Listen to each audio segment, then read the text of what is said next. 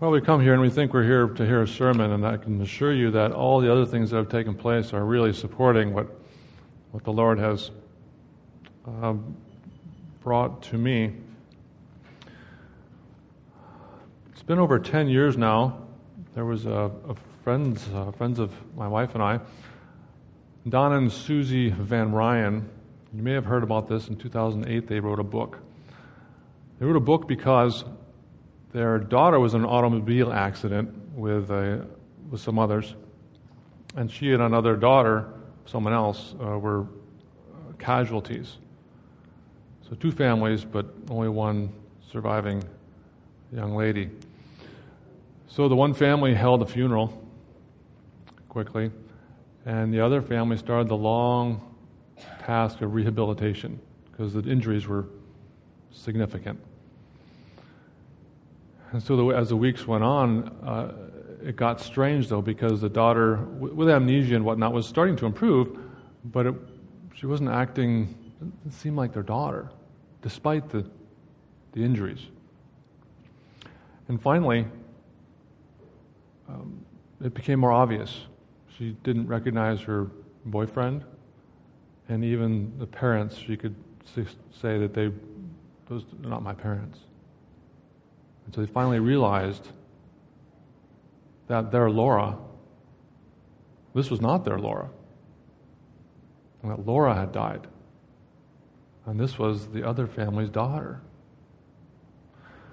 So it's a question, according to the book's title, Mistaken Identity. Tragic situation. We know this godly couple. And so they wrote this book, and you maybe have heard about it because it was on Matt Lauer, had it on the TV and everything. But the mistaken identity. Identities are important. The girls looked somewhat similar. And with the injuries, it was difficult. But it wasn't the same. There's more to us than what we look like or what our name is. So if we...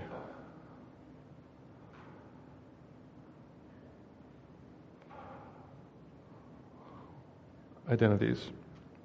Who the girl was had significant implications. Once they learned that it wasn't their daughter, that was just the beginning of the rest. The implication, they had to take action. It was not their daughter. They had to bury their daughter. They thought it was someone else. And so identity has implications. This is an extreme case, of course.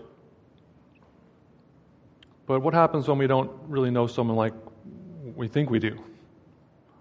I mean, there's some lighthearted moments, too. We've probably all been embarrassed. You forget someone's name or their city or that you knew them at all. I'm not the only one, I'm sure, that's gotten the completely blank stare back because we've never met. And yet, I thought so. It happens. It happened to the Apostle Paul. He was under trial, and somebody was shooting their mouth off at him, and he said, "You whitewashed wall." And someone said, "How dare you speak to the high priest that way?" And he had to walk that back. I'm sorry, I didn't know it was the high priest. So evidently the identity of the high priest was not as obvious as it normally would have been. It happens to us all. So the question of the text we're going to read today has to do with identity. Not who is my daughter or who is the high priest, but who is Jesus? It sounds simple enough, but it's possible that we know him in a way that falls short of what we should, what we could, what we must. Before Paul became the Apostle Paul, he was Saul of Tarsus. And before he met the Lord Jesus on the road, he was a very ambitious rabbi. But once he met the Lord Jesus, he asked two immediate questions. Who are you, Lord? And what would you have me to do? And both those questions are addressed in our text today.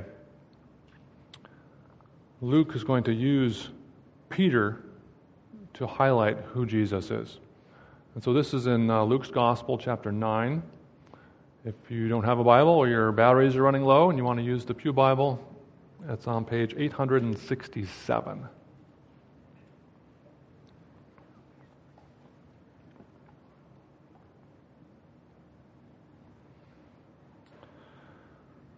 Luke 9, we'll start reading at verse 18,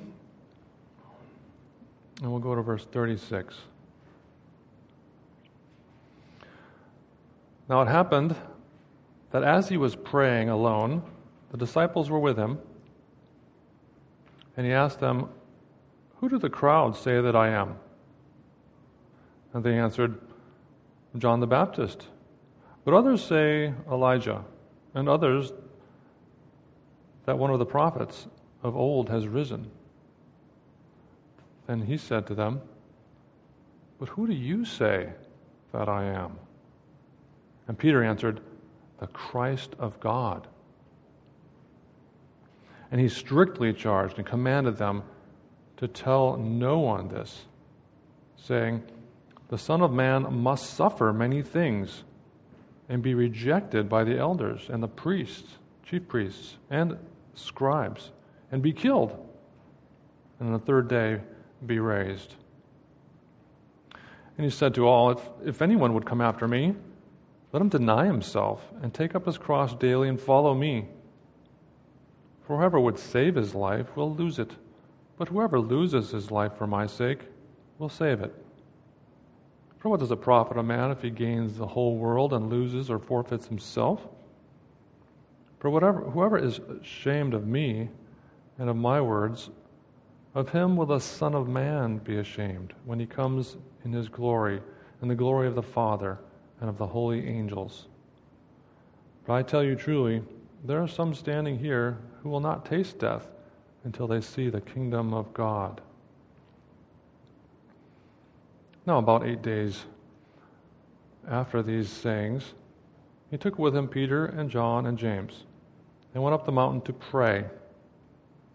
And as he was praying, the appearance of his face was altered, and his clothing became dazzling white.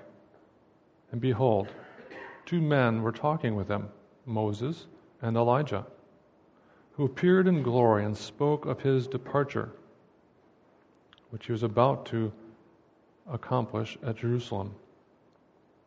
Now Peter and those who were with him were heavy with sleep. But when they became fully awake, they saw his glory and the 2 men who stood with him.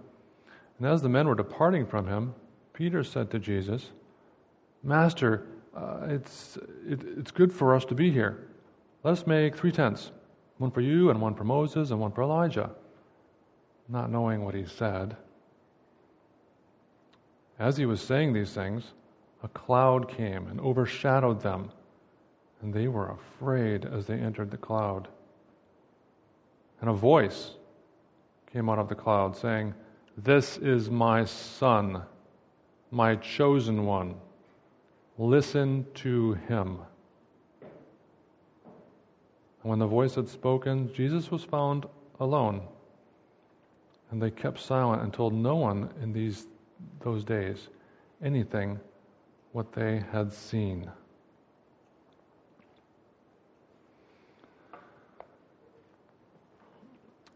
So this passage, these little sections strung together, highlight Peter. Now, one portion, Peter, credits. We give him credit for recognizing Jesus. But then later on, we like to condemn him for saying those things. And so let's think about, is Peter going to be our hero or our villain?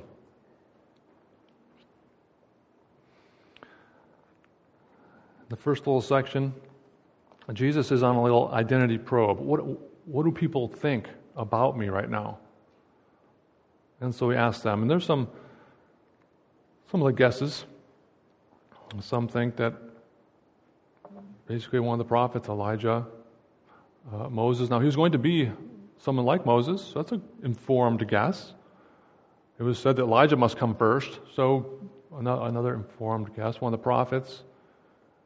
But these are far afield from who Jesus really is. And so he probes further and asks all the disciples, and of course Peter's the one that speaks up. He tells them, he confesses that Jesus is the Christ of God.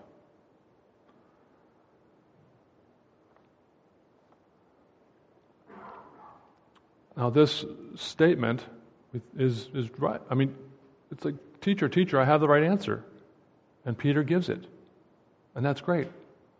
But isn't Jesus' response a bit strange? I mean, he jumps all over him. He gives him a gag order. You can't talk about this. Because Peter's confession actually requires Jesus' redefinition. Because when they said, "You're the Christ of God," he knew what they were thinking. They did not really identify him thoroughly. It was a good answer, a good profession, but as we see later, it does fall short. Because what they were thinking that Jesus was going to be their king. Right now. They wanted a political remedy. That Jesus would come and be the Messiah right now. But that was way off God's timetable. And so he said, you can't talk about this now. This will throw it all off. They thought that he was going to be their king, and they were on his side. They wanted to be, to borrow the current phraseology, on the right side of history.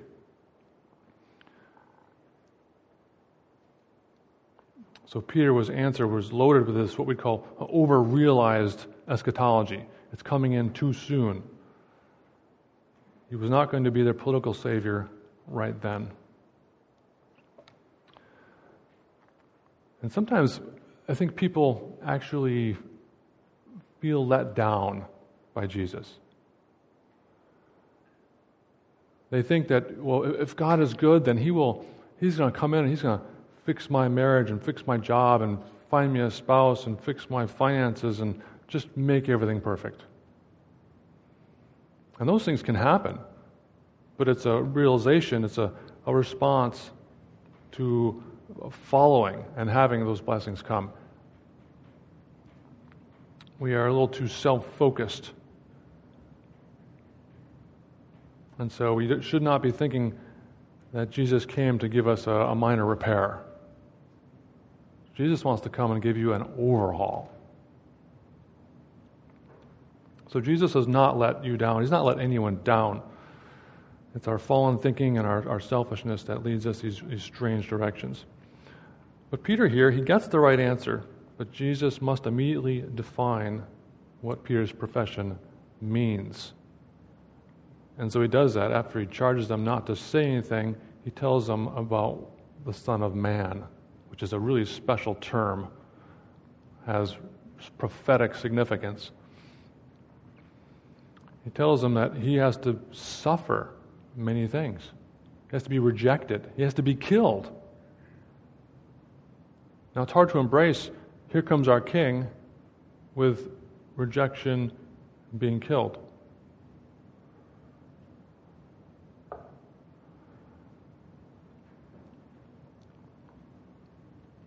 You can't have an exalted King Jesus without the suffering Jesus. It's just the plan. It's God's plan. And it's what makes our whole spiritual reality work, as we've been learning from Romans. It's so key. Exaltation follows after suffering. It's a maxim of the Christian life. First there's suffering, and then comes the glory. But our fallen minds want to skip the suffering part. We have no interest. We think that's an optional thing. I didn't sign up for that. No, it's part of the package. And Jesus is our example in that. He could not get to glory without suffering. It's the same for you and for me. So for the note takers, this 1A is about Who is Jesus? Jesus is the Christ. But the Christ is not just King, it's the suffering Savior. Because it's a real problem if we have a crossless Christ. If we identify Jesus without knowledge of the cross, it's quite useless. Knowledge about Jesus without the heart-changing realization of what the cross means is merely an academic, spiritual sophistication. The cross is actually very ugly, very hideous. In our home, thanks to a little sewer problem, we're doing some remodeling. And so just this week, my two daughters, my sons are all gone, my two daughters helped me clean and install the old toilet. Get it, hooked up to the septic system, and some of you are becoming uncomfortable as to where this is leading. And that's the point. That's inappropriate.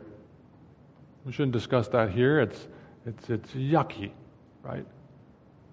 Well, that's how the ancient Near East people thought about the cross. You wouldn't mention a cross in pleasant conversation. That's gross. No one wanted to think about a dirty, messy criminal being hung naked on a cross in broad daylight. That's nasty. Well, think of what the cross means today. What a transformation.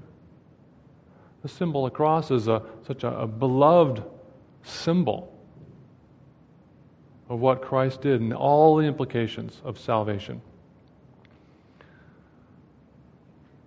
So now the meaning of the cross has been so transformed. We who have been saved, sinners forgiven by Jesus, it's just the most precious symbol. We find it's on bumper stickers, it's on tattoos, it's on billboards, it's everywhere.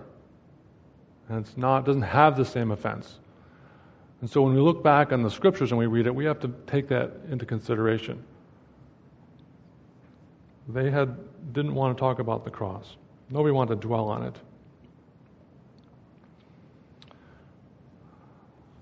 One of the hymns that I have enjoyed says, the cross, the blood-stained cross, the cross of Christ I see. It speaks of Jesus' precious blood that once was shed for me. I mean, that's how I see it, and I enjoy it. But back then, it was a very topic to avoid.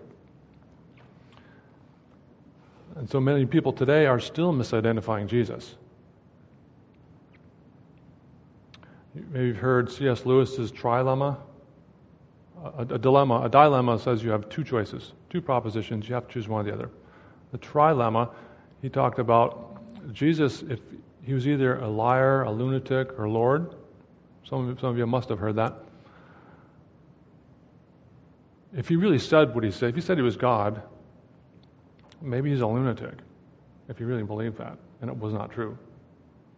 Or if he didn't believe it and he said it, well, then he's just a liar.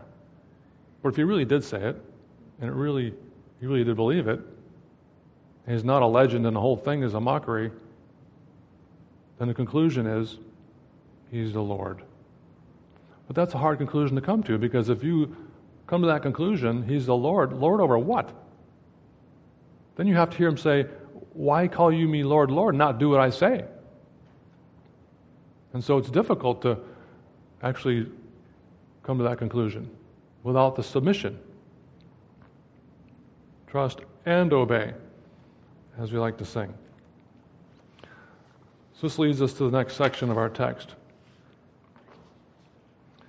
about Jesus' authority. Jesus is the Lord. Here he's going to make discipleship very plain. What is discipleship? If anyone would come after me, so a disciple is a learner, a follower. If anyone would come after me, it's discipleship. Here comes the hard words. Let him deny himself. Now, we're not talking about skipping ice cream and candy bars. Denying yourself means my ambitions, my goals, my plans, my will. Denying yourself means I'm going to put that aside and submit to God's will. And to take up his cross daily. The cross. There it is again. The shame associated with the cross.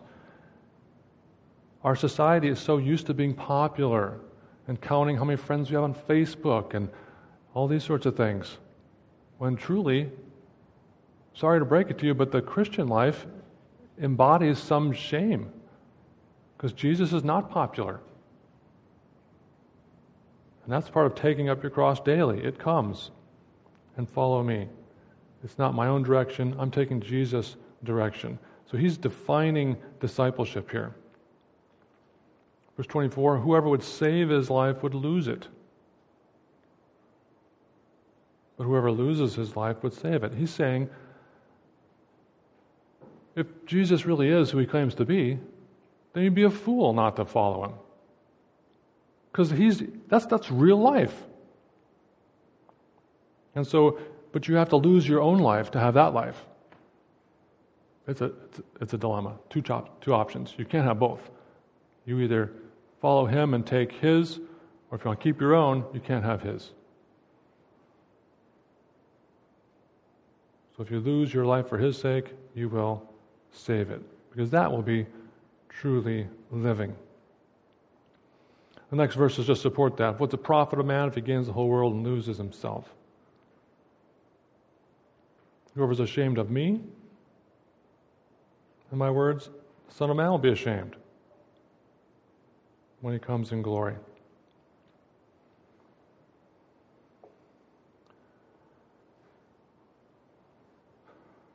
So for our note takers, 1b, now we're talking about lordship.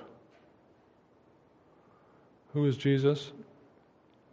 He was the Christ, thanks to Peter's statement, and here he's defining that Jesus is Lord.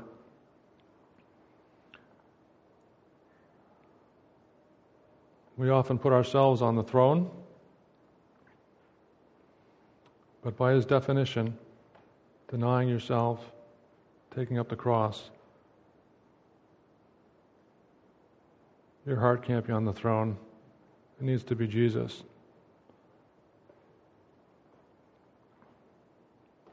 And so he makes discipleship very plain, explaining the two alternatives. It can be me, myself, or it can be him. And the consequences flow from there. He mentions that some standing there would not die until they saw the kingdom of God. Somewhat debated concept, but in the very close to the text, very plainly, what comes next? We're about to see the transfiguration, the kingdom of God, an early manifestation of it. And so that takes us to our third section. And here we're going to see Peter was our hero. He came up with the right answer, but here he actually disses Jesus. We get the setting and the characters, Peter, James, and John. And again we hear, it seems like Luke can't tell a story without it being framed in the concept of prayer. They're always praying, going to pray. That's happening up on the mountain. That's why they're there. But as they're praying, what do the disciples do? They take a nap. They're tired. They're spiritually weak. They fall asleep. Amazing, given what they're about to awake to. Because when they awake, they see him appearing in glory. But not alone. He's got the dazzling white, his face is altered. Moses and Elijah are there.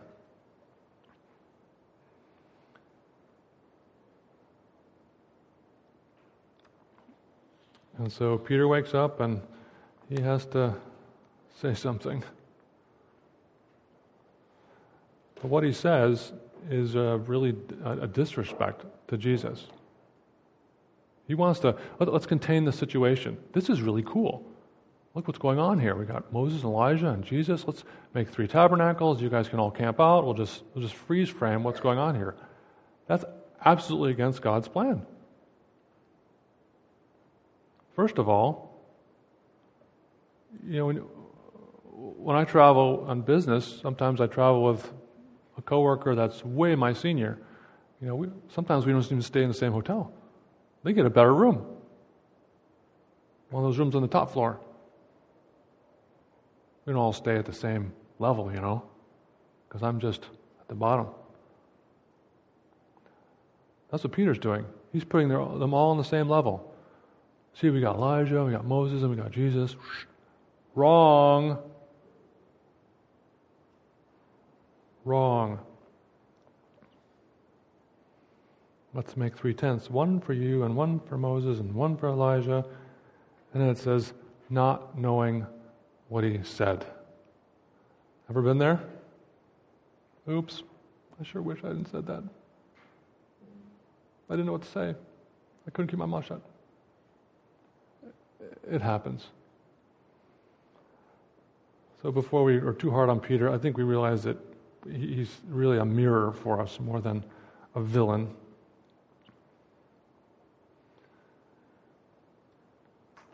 Here in this section, who is Jesus? Jesus is God's Son.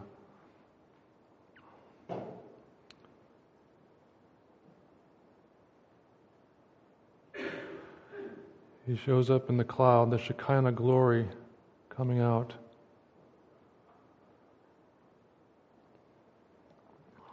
But it couldn't be clearer, because out of the cloud comes a voice. Talk about an identity question. This is unmistakable. The voice says, "This is my Son." They're already afraid because they've entered into a cloud. Every instrument pilot knows what that's like once you enter the cloud. But here they were. Now they couldn't see anything, but they hear the voice from heaven itself, testimony of who Jesus is. This is my Son, my chosen one. Listen to him.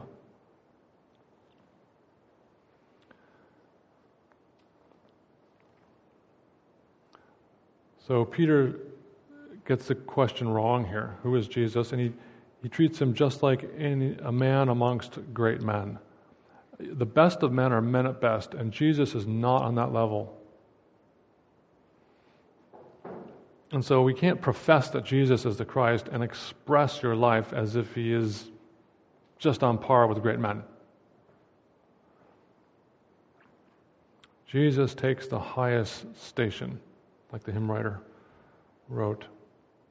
So that the witness here is unmistakable from the cloud. Listen to him.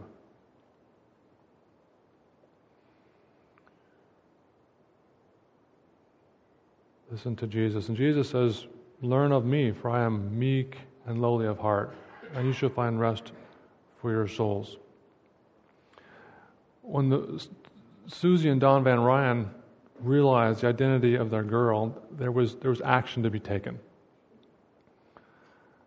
And it's the same with Jesus. You identify him as the Christ, as the Lord, as the Son of God. It requires a response. There's action to be taken. It requires a daily response. So by way of my testimony, as Jesus being the Christ, the suffering Christ, I'm thankful that as a young Christian, I was being discipled, and the Christians in my circle had a really good appreciation for the cross. They never forgot it.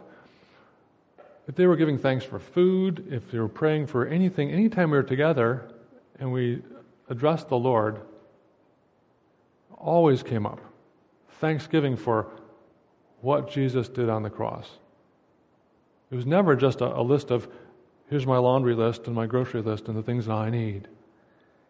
There's always this apprehension of what happened at Calvary. And I'm thankful for that. It wasn't just some sort of a rote statement. It was a genuine expression of thanks for the cross. And yet, with appreciation for the ugliness of it, and now the preciousness of it, both. I'm thankful for that. It's really a fundamental to Christian reality. And the Newsboys who sing, "Let our faith be more than anthems." Right? He's the Christ. Jesus is the Lord. If we say we follow Jesus, then we should follow Jesus. Followers should follow. And that's really the ultimate correlation in life. To say one thing and then to live in a way consistent with what we say. To walk the talk. I learned something about this in seminary. It was lots of studying, lots of reading, lots of writing, lots of time. And I thought I'd be gaining all these answers to hard questions and understanding theology and whatnot. But other things happened. My wife's testimony is that the main thing that happened in those 8 years is that it revitalized our marriage. And it made me a better dad. Who'd have thought? Because what was actually happening is that this question, the question today, was becoming bigger and bigger in my face. Who is Jesus? And what difference does it make?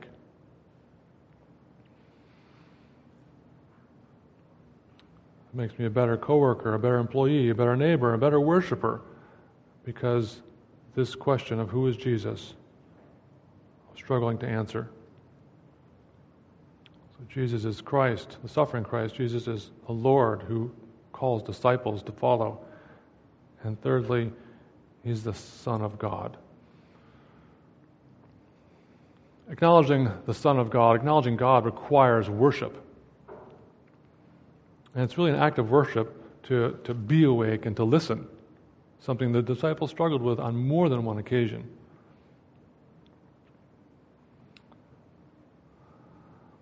To listen. Faith comes by hearing, hearing by the word of Christ. Back to my wife, who's 50 yesterday, by the way. She would want you to know. She's a mother and a therapist and a teacher and all these roles. She does everything. But none of them is important as the role of disciple. Jesus calls us to do many of these things, but His primary calling is to be a disciple, a follower. And that's what she does. Every morning she's up in her little chair, bundled up with her Bible and her coffee, and she's listening to Jesus, turning the pages. So that's our primary calling, acknowledging that from the cloud, being in the cloud with no one else, seeing Jesus only, worship. Hearing God's will can be more clear, can't be more clear than in this passage, because it's came from God's voice Himself. Listen to me, like a tuning fork. It's precise. It's exactly on pitch. But we don't really listen to someone we don't want to follow and obey. All parents know this. It's too hard to listen and hear the rules and the commands if you know you're not going to obey them. There's too much tension there. There's too much guilt. And so we'd rather not listen at all. And so it's, I didn't hear you. What did you say? Pleading of ignorance. And we do that spiritually. I just didn't know. Well,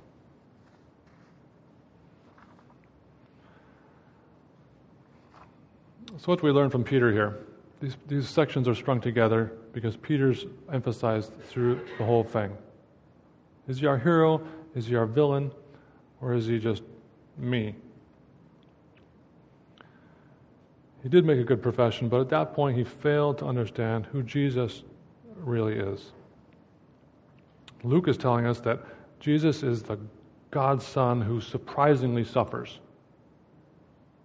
That's just the key fact we have to wed together with him being the glorious Son who suffers. That's what he's getting at. So we see Jesus as the suffering Christ, the master defining discipleship, and the very Son of God. As we follow Peter through this passage, we find that the force of the text is not to give you a few more theological tidbits to understand. The force of this text is the question itself. Who is Jesus?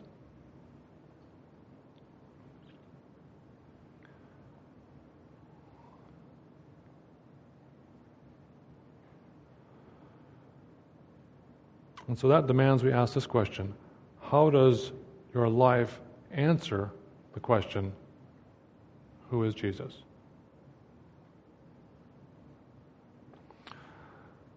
Father, help us to know your Son and to live it out. Amen.